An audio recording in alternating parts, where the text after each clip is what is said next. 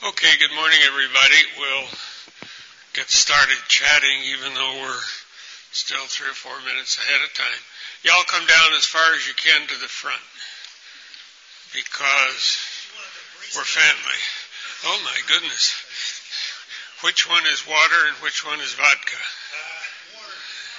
Only water here. Oh, okay. Too young. That'll be fine. I'm Dan Fountain, and I'm a recovering surgeon. And moved from surgery to community health, because to me that's where the action really is.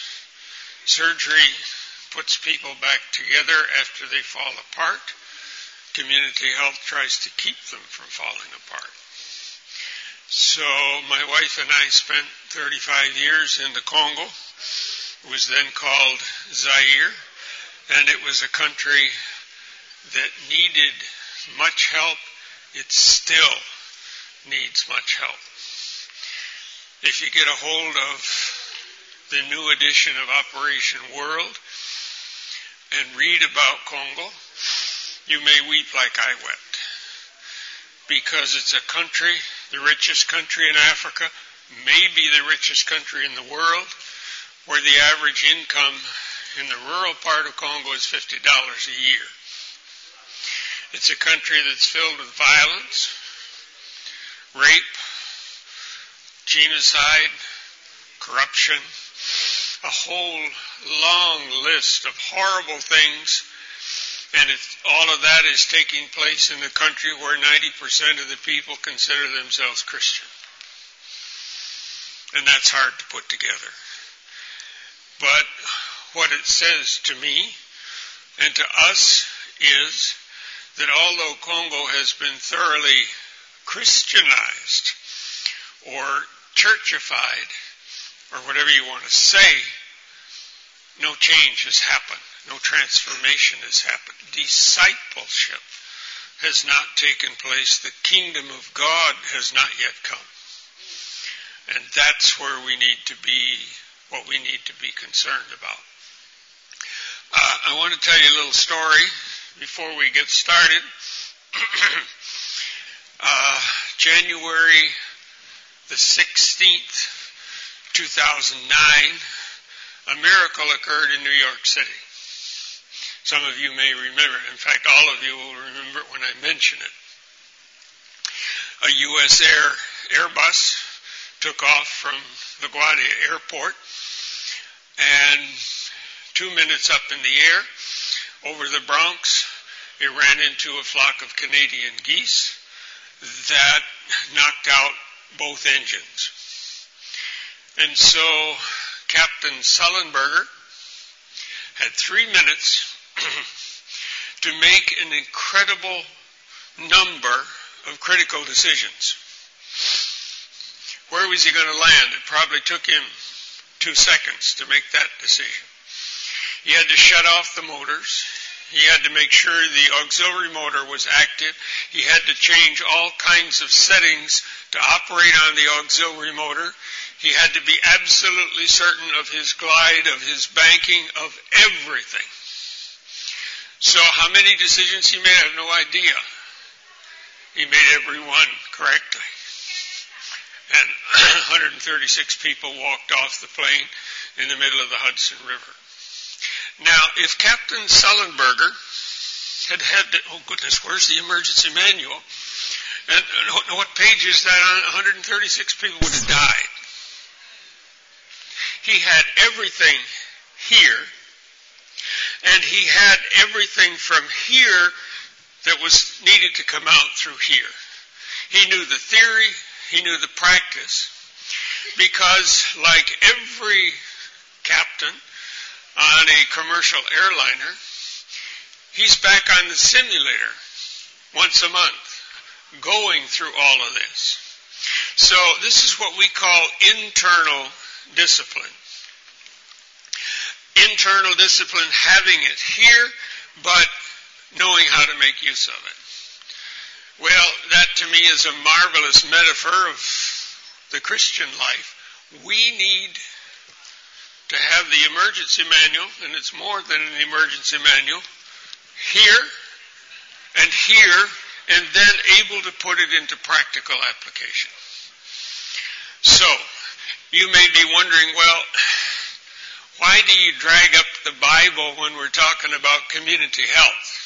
I mean, community health is outhouses and clean drinking water and washing hands and having adequate nutrition and also dealing with agriculture and stuff like that. So what in the world does the Bible have to do with that? And I'm going to give you 4 reasons why the Bible is so crucial. The first reason is a philosophical reason. The foundation of science is here. Now, where is it in the Bible? Where do you read the foundation of science? In what particular passage of the Bible do we find the foundation of science? Y'all are scientists.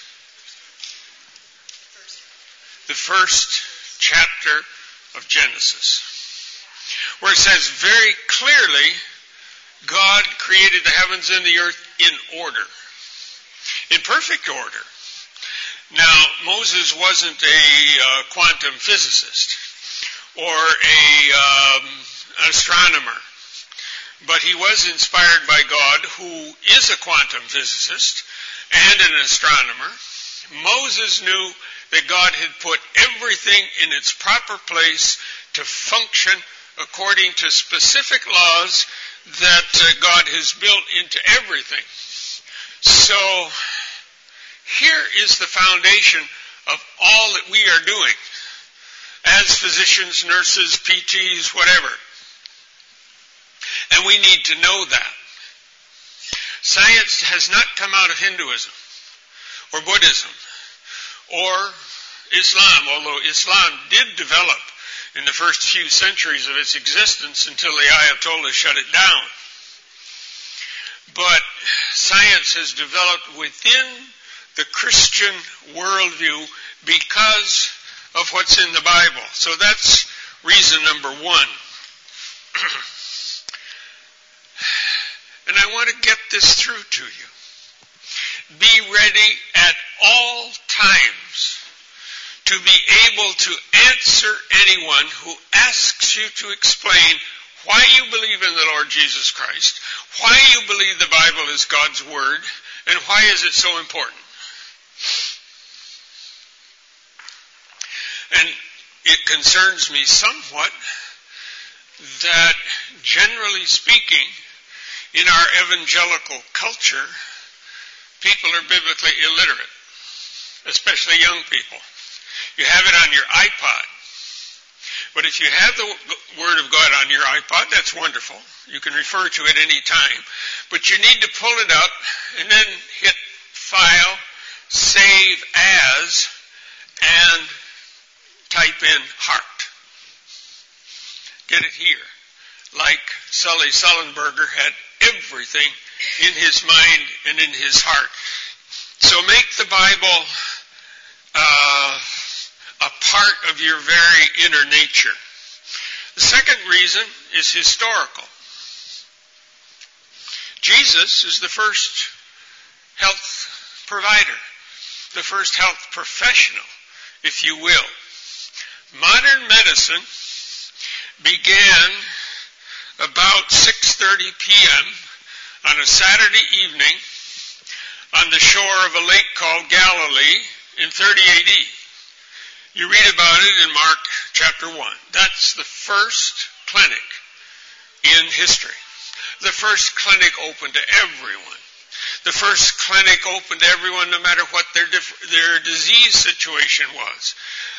No discrimination of economically or gender-wise or anything. That was where all that we're doing today comes from. That's where it started. We need to know that history. And of course, Jesus repeated this many, many times throughout his ministry. How many clinics he held, we have no idea. But that's where all that we're doing got started. and he passed it on to us. He said, go preach, teach, and heal. Heal the sick. And if you read the history of the early church, and there's a marvelous book called The Rise of Christianity by Rodney Stark, who was professor of sociology, I think, at Baylor. It's a fascinating book on what the early believers did that transformed European and Middle Eastern culture. And it literally did. The Christian faith, because of what the believers did, eliminated totally and forever the Greek and Roman gods and goddesses. I mean, they're historical phenomena, but nobody worships Zeus anymore. They're gone. And it was primarily compassionate care of the sick that literally blew everybody away. Why are these atheists, because that's what they were called, caring for our sick people? But then Jesus said, you do it. He said to his followers, and that's us, you do it. Jesus did not give the mandate to healing to Caesar. Back in the 50s, as I was preparing, in the 60s, as we started, I kept hearing mission leaders say, well, the time has come to get out of medical missions because governments are taking over. Folks, governments can't do it. In this country, in Africa, in India, or where, because compassion is not there. The spiritual core of health and of healing is not there. Now, does that mean we should ignore governments? Or no, of course not. If we can bring compassionate care into a government health structure, and that's being done in many places, and even in this country, that's wonderful. But we cannot say governments have taken over, therefore we Christians can go home. And I also want you to remember, half the population of the world today has no access to health care, to primary health care. But 42 years ago, there was a big conference in a town that used to be called Alma-Ata, now it's Almaty, by the World Health Organization, where they called the health ministers of all the nations of the world together to discuss primary health care. And those of you who are in my generation, I'm sure you know of the Declaration of Alma-Ata. And the slogan and the basic message of that conference was, we have to get primary health care to everybody before we start building tertiary level hospitals and big institutions. Now, this was a secular environment, but the World Health Organization realized people are sick. They need care. And that's exactly what Jesus said, and yet half of the world's population doesn't have it. So something is wrong, and we have responsibilities. Here's a third reason why God's Word is so important. At the center of the culture of all of the peoples of the world is our assumptions about the transcendent. Now, I would dare say 95% of the peoples of the world, that means God, or Allah, or gods and goddesses, spiritual powers. For Richard Dawkins, I suppose it means matter or logic or something like it, but it's still transcendent. So at the center of every culture are these assumptions about the transcendent, God and the gods. And that, of course, is true of us. So here's a common point between cultures.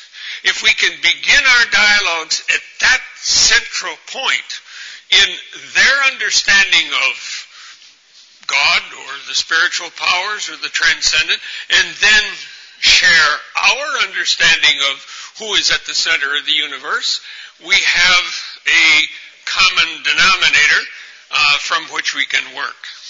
So there's a bunch of questions that are at the center of every person.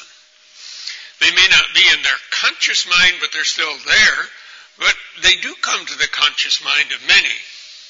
And incidentally, that's why many in the other Abrahamic faith, as it's called, are coming to faith in Christ. Because Islam can't answer these questions satisfactorily. So here's a very simple diagram I've used through the years that makes this hopefully clear. This is just a schema of culture.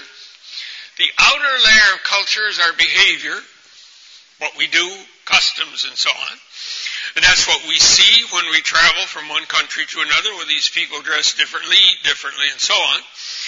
But where does our behavior come from? It comes from what we think is good for us. And these values come from our beliefs, what we think is right. But here's the real origin. Our understanding of reality. Now, it's on that deep level that many, many people don't even stop to think. And yet, it is that worldview, what is down there, that determines the outward layer. In other words, we do what we do. We live as we live. Our lifestyle, our behavior, basically comes from our understanding of God. The Bible says that. Informed psychology says that. Cultural anthropology says that. So we need to know what's here so that our assumptions about the transcendent are what they should be. So culture functions from the inside out. And by the way, as we are working with people to talk about health education or nutrition education or agriculture or whatever it is, this is where we have to start. Now, my talk tomorrow will deal with that in much more depth. In fact, we have a whole course on community health, both an active workshop that we do twice a year in Florida, and now it's in a DVD format, and you can check that out at the MedSyn booth. And much of that deals with this issue of cultural dynamics. And the fourth reason is a theological reason. I've already mentioned that. What happens down here determines our behavior. Back to Captain Sullenberger. He had basic assumptions in his deep mind, based on science, based on aeronautics, based on mechanics. And when those two engines conked out over the Bronx, he didn't have to go think about them. They were automatic. Everything he did was based on what was in that central level, and that's what we must do. So we need to find out who God truly is. And that's a difficult issue. We have two marvelous sources of truth, here and the Holy Spirit. And let me just share a little bit of my personal journey. God called me as a young boy into medical missions. And I knew the Lord as far back as I can remember, and studied the Bible as a boy. The Schofield Bible, the King James Version. But still, it's God's Word. But when I was getting ready to go to college, I was headed toward a very, very secular, hedonistic university. And I wondered, well, how can I get help studying the Bible? Are there commentaries or whatever? And God spoke very clearly to me. 1 John 2:27. And it says this, and I'm not quoting it in the King James Version because it's a little difficult. But it says, as for you, Christ has poured out His Holy Spirit on you. As long as His Spirit remains in you, you do not need anyone to teach you. The Spirit teaches you about everything, and what He teaches is true, not false. Obey the Spirit's teaching and remain in union with Christ. And when God said that to me, I said, okay, that's fine. And so as you study the Word, go to the author and say, what do you mean by this? And you'll be surprised at the thoughts that come into your heart. Now, that in no ways means don't use commentaries, don't read other books, because God has also spoken to other people. And I profited from the wisdom and knowledge and understanding of many other Spirit-inspired people. But our primary source is God Himself. So, here's an enlargement of that central core of culture, and it's also the central core of your own personality. And once again, what we understand here affects our doctrines, but more than that affects our beliefs about everything. Those determine what we think is good for us, and out of that comes our behavior. And so we need to do our homework as to our understanding of God, because everything else comes from that understanding. Now, think briefly about this other Abrahamic faith. They believe in Allah. Is Allah a different God than Jehovah? Well, I see one head going like this, and Allah had mine. There is only one God. There are different understandings of God.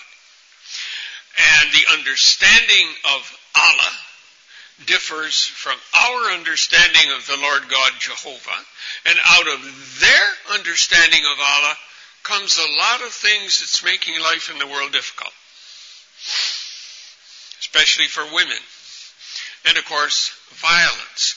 So that's an example of why we need to know who this God is in whom we believe, so that we can behave as we should behave. And if you're in clinical medicine,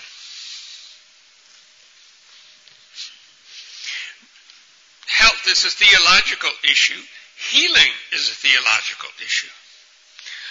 And many of the chronic disease problems that we see every day in the clinic basically go back to theological issues. Who is God? Because we bear the image of God, and if we have a distorted image of God, we have a distorted image of ourselves. And even things like obesity and the whole spectrum of stress-related diseases come from these deep issues. And all that we assume about nature, about ourselves, about evil, about disease, health, and so forth, derive from our understanding of God. So, let me give you a story. There's a wonderful Indian Christian philosopher named Vishal Mangal Wadi. He's third generation Christian from the Mizoram state. Got his education in India, but then with his wife came to Wheaton, and I think got a PhD in missiology or something like that, and then went back to India. And he's been a leader in the Christian community in India now for 30-some years. Very articulate, very concerned about social issues, particularly about the caste system and so forth. I was in a conference in the Bihar state 4 years ago, and he was there speaking, and he told a story. Early on in his ministry, and he was then in western India, a group of subsistence farmers from a town some distance away came to see him. Said, "Sir, we're very poor. We have just a little bit of land, and we work hard, we just can't get ahead, and we see no way out. Could you come and help us? He said, sure, that's why I'm here. So he went out to visit them and saw the conditions in which they live. Each had an acre or two of land and a little mud house and a few goats and chickens and trying to raise a little bit of rice or whatever.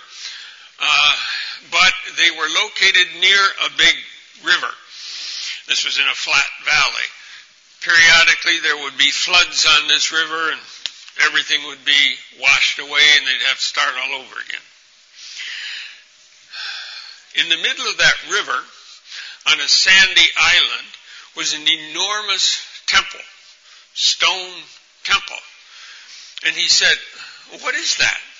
Oh, they said, that's a temple to the river goddess. Actually, it's a fairly well-known temple, a tourist attraction. And he said, well, what do you do out there? Oh, we take sacrifices out to the river goddess and ask for protection and help. He said, yeah, but floods still come. Well, it's because, we displeased her or something's gone wrong, and so we have to take more sacrifices out to her. And he said, now, that temple's in the middle of that river. You're telling me there are floods every few years? Yes. How long has that temple been out there? 1,000 years. 1,000 years.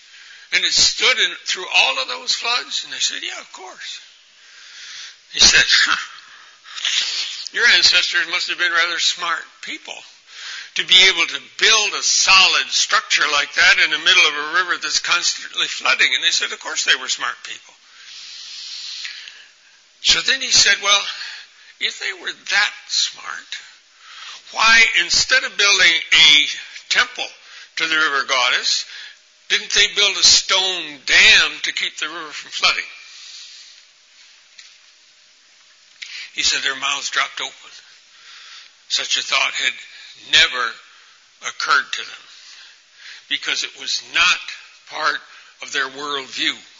It was not part of their assumptions about nature, because these are animistic people or traditional tribal people. They accept nature as it is. Whatever nature does, and we're victims of whatever happens. Nature is unpredictable and violent. And again, what can you do? They fear nature. They worship it. This is all over Africa. It's all over Latin America. And of course, most of Asia. It's all over the Islamic world. And Hindu Buddhist culture is primarily traditional, tribal, or animistic. They have no concept of controlling nature. You do. We do. And that's where it comes from. Right here in the very first chapter of Genesis, and the very first communication between Yahweh and the man and the woman was, take charge. It says, God blessed them and said to them, fill the earth with people and take control over the animals and the plants and the land that I have created. Work with me to take care of it and to improve it. This, you see, is so deeply ingrained in our culture. We don't even think about it. We just naturally act on that basis, but in India, they don't. There was a group of missionaries up in Sudan. They had identified a tribal group, the Didinga people, living in the forest in southern Sudan, unreached. Practically no contact with the outside world. But they talked to a few Didinga people who had come outside and asked about health care. Well, they needed it. And finally the tribal leaders said, yes, please come in and help us with our diseases. So this team had gone in and set up a little clinic. It was a 4-hour walk from the nearest road to get in there, so it was quite a stretch. There were a couple of families, young families. There were 2 or 3 single missionary nurses. After almost a year, a crisis occurred. The initial rain had come, and that's when Africans plant their crops. They prepare their fields in the dry season. The first rain comes, they plant, and then the second, third rains, of course, water the young plants, and then they can expect a good harvest. The second rain never came. And these little plants all dried up. And that was a disaster, a total disaster. They have no reserves. They had planted all they had. They had no more seed to plant. They had nothing more to eat. Now, in our culture, we would sit down, we would say, okay, now what are we going to do and how can we get help and so forth. But in the traditional tribal worldview, you sit down and say, who cursed us? And that's exactly what they did. They came together, they had a big discussion, and decided it was the missionaries. These were strangers. They had come in with their strange ways, and they had come in to destroy them. And late one afternoon, the missionaries heard a large crowd coming, and a whole crowd of young men, some of whom had AK-47s, came, took one of the men, a young Didinga man who had become a believer, and two of the women, hauled them off in front of this tribunal where they were formally accused of having stolen the rain and put it on an airplane and sent it to America. Now, how would you answer that? How would you defend yourself? We would defend ourselves, of course, on the basis of our assumptions of nature. But that means nothing to them. If we reject the act, no, we didn't steal the rain, that would imply to them, well, we could have, but we didn't. So what do? Y'all can think about that. That was the kind of situation in which they found themselves, and it was very, very difficult. So, actually, they left. Because they were not able to find a link between the Didinga understanding of spiritual reality and the biblical understanding of spiritual reality. And that's why it is so essential that we have that. Okay, who is God? We'll just run through this quickly. This is Theology 101. He is who he says he is. We learn a lot about God from his names. And I've always regretted that when you go buy a Bible, you won't find Hebrew names of God in the Bible. They translate them into English. And these are nouns that we we think we understand. We don't really. The Bible translators should put in the Hebrew names, then, of course, with notes as to what they mean. Elohim, which is the name used in Genesis chapter 1. El means the strong one. Ohim means absolutely faithful. Literally, the God who cannot lie. That's our God. Totally trustworthy. Totally faithful. Jehovah or Yahweh is the God who is. And God revealed this name to Moses at the burning bush. Not only the God who is, but the God who speaks. And so when you read from Genesis 2 on, the Lord God, it literally is Jehovah Elohim. And that means the strong God who is faithful and who speaks to us. That's our God. In total contrast to Allah, or the Muslim understanding of Allah. Then we come to El Shaddai. Genesis chapter 17. I discovered the meaning of that when I was in medical school. And it had a powerful effect on it. And there was a marvelous illustration last night in Walt Larimore's talk. Shaddai comes from the Hebrew word shad, which means the mother's breast. God's saying, I am the one who cares for you, who nourishes you, who throws my arms around you, who cuddles you, who protects you as a mother does her newborn baby. Isn't that amazing? That's our God. You heard about it last night. And we have felt His surrounding arms over and over again. And then Exodus 15, I am Jehovah Rapha. I am the God who heals. And then the name of Jesus comes from Yeshua. He saves, heals, restores, makes whole.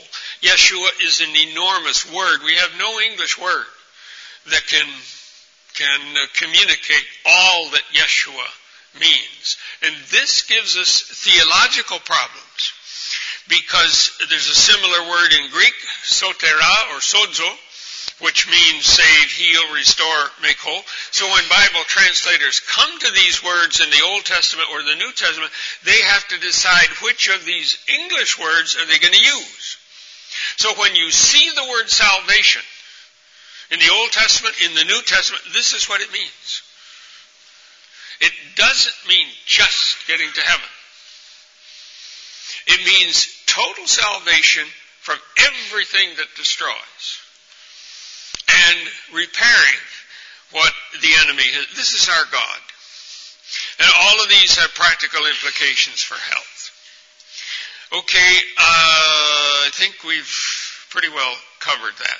But as we are dialoguing with people, here's our common ground. And a question that I strongly recommend to you as you're beginning to build relationships with whoever it may be, or even the Didinga people, tell us about the God that your ancestors worshipped. I remember doing that one day to one of our head nurses back in the 60s. Very smart young man. His father was one of our leading pastors. I said, Danny, what did your people believe about God before the missionaries came? He was silent for a minute, and then he turned and said, they had a proverb that when God is hungry and wants meat to eat with his bread, somebody dies. We were in a car. I was taking him back to his village for something. I stopped the car and I looked over and I said, wow. He said, yeah, that's what the ancestors believe about God.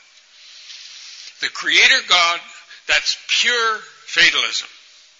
And that's the number one problem in development all over the world. That's why Haiti is going nowhere. That's why Africa is going nowhere. We've not gotten to fatalism. We preach the gospel of salvation, but we don't deal on this level.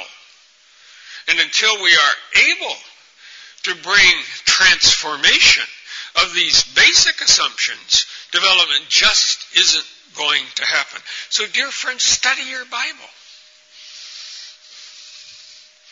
Now, where does truth come from? And that word epistemology means the study of truth. Our Western culture, and that includes our evangelical culture, is based on Aristotelian rationalism. You don't realize it, but let me tell you, and you can check it out when you start studying philosophy. We are Greek Christians. We have been thoroughly Hellenized because of Aristotle. Aristotle believes we can understand truth through our sense observations, namely science, through reason, but not through spirit. Now, there are spiritual things, and there may be spiritual beings, but there's no reliable truth that comes from the spiritual realm. And Aristotelian rationalism took over the church in the 11th century, and we've never been the same since. And this is what it looks like. That's secular epistemology. What is biblical epistemology? Revelation is the primary source for truth. But Revelation accepts the validity of science, and it's there, as I mentioned. It accepts the validity of reason because God is a reasoning God. He is an intellectual God and has given us those same abilities that he has. But truth discovered by science and reason has to be checked out against what God himself says. And by the way, they are compatible, because if we discover what is really truth in science, it's because God put it there. And if what we think we've discovered doesn't correspond with what God says, then we got to rethink what we have discovered, or rethink our interpretation of what God has said. And this is what it looks like. And I encourage you, study philosophy, Greek philosophy, other philosophy, so that you can give an answer to those who ask you to explain why you are a Christian. Now this comes from Darrell Miller, Food for the Hungry. Very simple diagrams that help us understand who we are, where we come from. This is biblical philosophy. God is the creator, totally separate from the creation. And that, of course, is radically different from the Hindu-Buddhist understanding of life. But God is active on a daily basis in creation and in every aspect of creation. Here's the secular worldview. If God is, well, that's fine. If you like to have him up there, fine. That's okay. But there's nothing practical coming from here. This is reality for the secular world.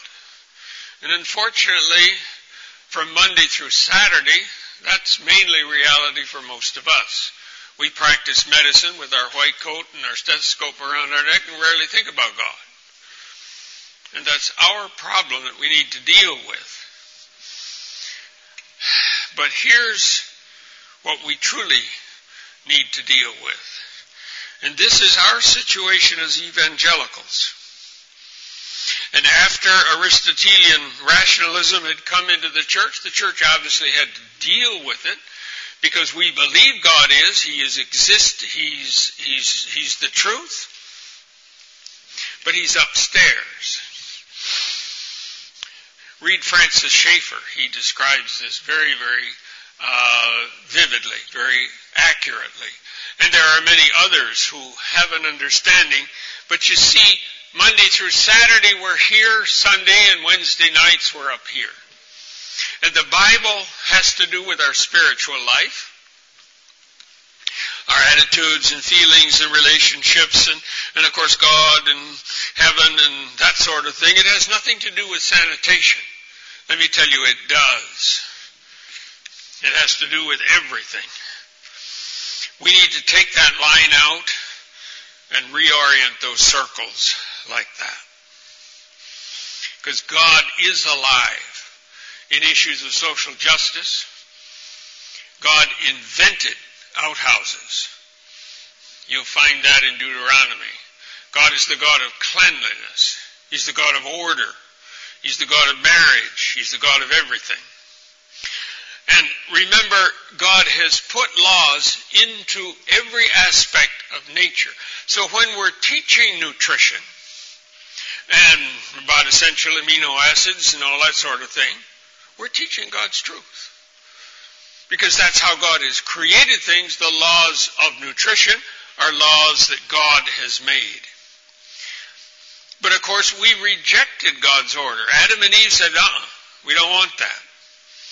They chose disorder. And so out of that disorder came disease and death. That's why there's so much suffering in the world. It's our fault, not God's fault. But God did not abandon us. Obedience to God's laws, which he has given us, does favor our health. Not a guarantee anymore, because we are fallen people. We live in a fallen world. But the laws of physiology, hygiene, and so forth are God's laws. And as we are doing education about health or whatever it is, in tribal peoples, Muslim people, whoever, if if we can help them see that this comes from God and not from us, that makes a world of difference. Because when they can suddenly say, you mean God said that? Yes. And there's His Word, and here's what we have discovered in our scientific studies. Another reason to believe that health is God's will, Jesus healed sick people. And He came to do His Father's will. But now I just want to finish up with a little personal story. If God wills our health, why are so many not healed in spite of faith, prayer, and good medicine? Why did Walter and Barbara's little baby girl die? That's a tough question. Why do devoted Christian leaders die of cancer? That's tough. My wife is sick. She has myelodysplasia syndrome, idiopathic thrombocytopenia purpura. It's a genetic mutation of the genes controlling the bone marrow. And her platelet counts vary from 10,000 up to 25,000. And she's been on chemotherapy now for a year. Not getting any worse, but not getting any better. And we're doing all that we know what to do. We're doing a lot of praying, I can assure you of that. We've been through inner healing and dealing with stress issues, memories, that sort of thing. But healing is not yet in sight. So why isn't God healing her? God does heal people. Yesterday I was with a remarkable lady nurse who spent many years in Kazakhstan, who a year or two ago was dying of end-stage ovarian cancer. And now she's cancer-free. So it does happen, but it doesn't happen to everybody. In fact, the percentage is quite small. And that's an issue. But remember back in the 3rd chapter of Genesis, as the separation had occurred, and God had to kick Adam and Eve out of the garden so they wouldn't eat the tree of life, He made clothes for them. He killed animals and clothed them with animal skins. Now what does that say? What does that mean? He clothed them with death. We are clothed with death. We get old. Degeneration, that's part of human life. Diseases come to Christians, to non-Christians, to Buddhists, to Hindus, to whoever. And healing does come on occasion, and of course through medicine, healing is coming in wonderful ways, but not to everybody. But, as I say, this is a deep personal issue. Can God heal Miriam? Of course. It's not happening yet. But we know and we agree that God's plan is good, because He said so. And so every Monday when she goes to get her platelets checked, we say, Lord, whatever the count is, we'll accept as the next step along the road. Sometimes it's higher, sometimes it's lower. So, we're trusting in God, taking the medicine, waiting on the Lord, and we know that one day those animal skins will be replaced, and the mortal will put on immortality. Well, here's some books that are helpful, people that I have used, to whom God has spoken. Well, we've got 5 minutes. If there's any questions, let me know. One of the degenerative processes that's happening, and as I get more chronologically enriched, I have trouble hearing, so speak up.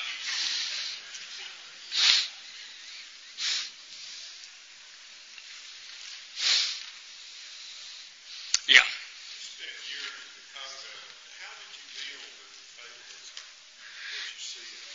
Okay.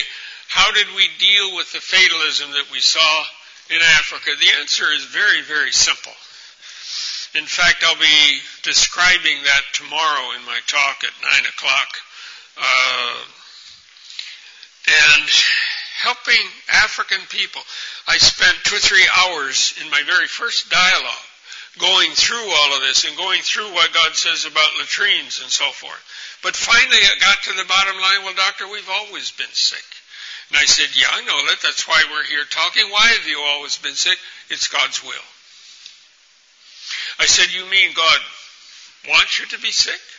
And they said, well, yes, we get sick. It must be God's will. And I said, well, let's talk about what is God's will. Does He want us to be sick or does He want us to be healthy?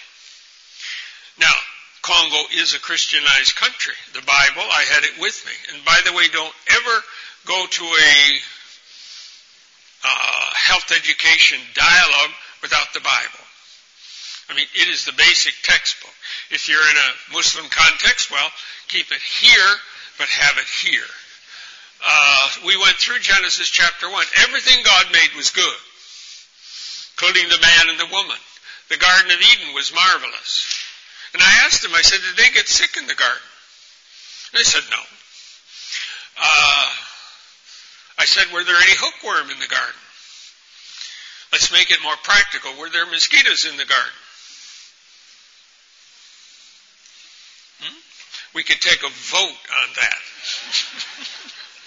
Well, they got to talking about that. And finally I interrupted and I said, well, the Bible doesn't talk about mosquitoes or about hookworm. But what you said is true. They did not get sick in the garden because that was not God's will. And then they jumped on me and said, well, then why do we get sick? And I said, no, we got to go to the 3rd chapter. You see, it's all here. But we used the story. I wasn't arguing with them logically. We were using God's story. And when they came to see that it came out of the rejection of God's order by our ancestors, they realized it's our fault, not God's fault. So I said, don't blame God for these diseases and disasters. And I think if that group of missionaries in Sudan had gone to the Scripture, they'd have been able to deal with that conflict. But you see, we've got to use the Scripture. That's the basis of it all. Yes, sir.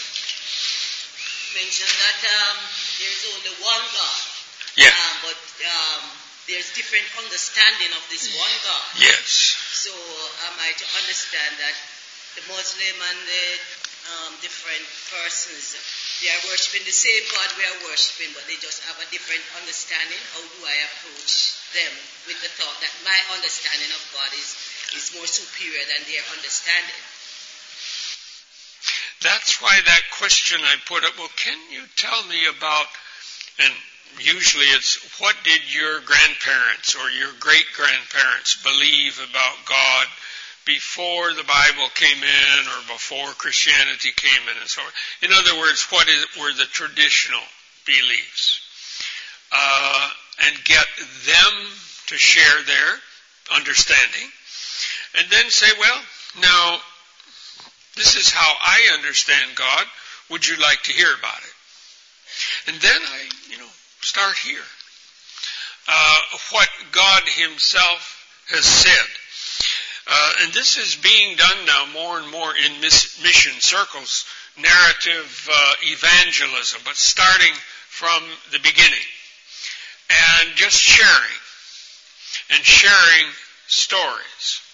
And talking about God not only as El Shaddai and Jehovah Rapha, but as the King and the kingdom of God. The fascinating thing is that as people are coming to understand the kingdom of God in countries like Ethiopia and Sudan and Iran and Iraq, they're coming to faith by the thousands. Because they say, now we know who's in charge. And that He is good, not good and evil. Okay, in the goodness of God and being obedient to God, we have to quit because the law says when the time comes to quit, you quit. But let's just talk to the Lord. Lord, you've given us your word. It's a marvelous resource. Help us to so internalize it. like Captain Sullenberger had internalized everything about aeronautics, so that it's just part of our nature. And when we are discussing or talking or explaining, we're using your word and not just our own human understanding. Thank you for this time, and just continue with us through it today and tomorrow, because, Lord, we know you're going to be doing some very wonderful things in many, many who are here. And we'll thank you for that in Jesus' name. Amen.